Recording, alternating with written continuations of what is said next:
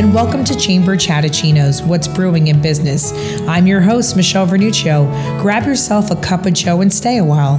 This podcast will be featuring North Jersey's finest business leaders and their brew in business. So today's special guest is the future of North Jersey's finest business leaders.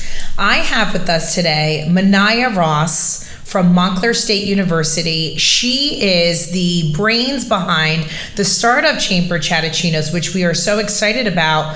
Manaya, this week has been a very exciting week for you. What has happened? It was very exciting. I started my internship this week, but I feel like what you're referring to is graduation, which was yesterday. Awesome. So speaking of graduation, your degree is in television and digital media with a concentration in audio sound design. Audio and sound design. So to have such a specific concentration, tell me, what is your passion? What has brought you to making that concentration and this major, your 4-year degree? If I'm being completely honest, I was undecided for my first 2 years at Montclair, and I was only about musical theater, and I felt like I had to decide between music and acting, which I thought now, like, that's really weird to think about. But one of my friends was like, maybe you should just do music business because you're just so into music. Montclair doesn't really have a music recording major. They actually are. They're adding it next year, which is really cool. So I was like, I guess I'll just listen to her and do audio sound design. I don't really think I was kind of like lost, but I actually loved it. So that's great. So in the beginning you were lost, you kind of loved it. I'm sure the classes that you took, throughout your junior and senior year had really said to yourself, wow, I'm leading in the right direction. Share a little bit about some of your favorite courses that you took at Montclair State, and, now you might say to yourself, wow, this is what I really want to do. I think the first time that I was like, I really want to do that was this year, because last year it was there for one semester, then COVID. So there wasn't really much going on. But when I took Intro to Control with Professor Gant, that was really cool. He just was very strict and very adamant about us doing the right thing in the industry so you don't fail when we get out there. So I thought that was really cool. And then after that, I would say my favorite class after Intro to Control Room was advanced television production with Professor McLendon. Nice. That introduced me to narrative storytelling, because right now we kind of focus on news, but I like more scripted series work. That's awesome. So you've definitely defined what you like best. Now, you mentioned earlier internships. You have a few that you are currently involved with, right? Yeah. And talk about a little bit about your prior internships and leading into the internships that you have stabilized this summer. I was actually terrified because I was a senior in college and I've never had an internship. So over the winter, I kept applying to internships. And then this one internship contacted me called Badass Woman 50 Plus. It's a startup in New York. Awesome. And it's about empowering women over 50, because the media kind of glorifies the younger woman and kind of neglects their older women, like we time out. And so I love it. It was just a powerful thing to figure out. And I think it was great because my career goals is to tell stories from perspective and narratives of people who have not really a voice in the industry.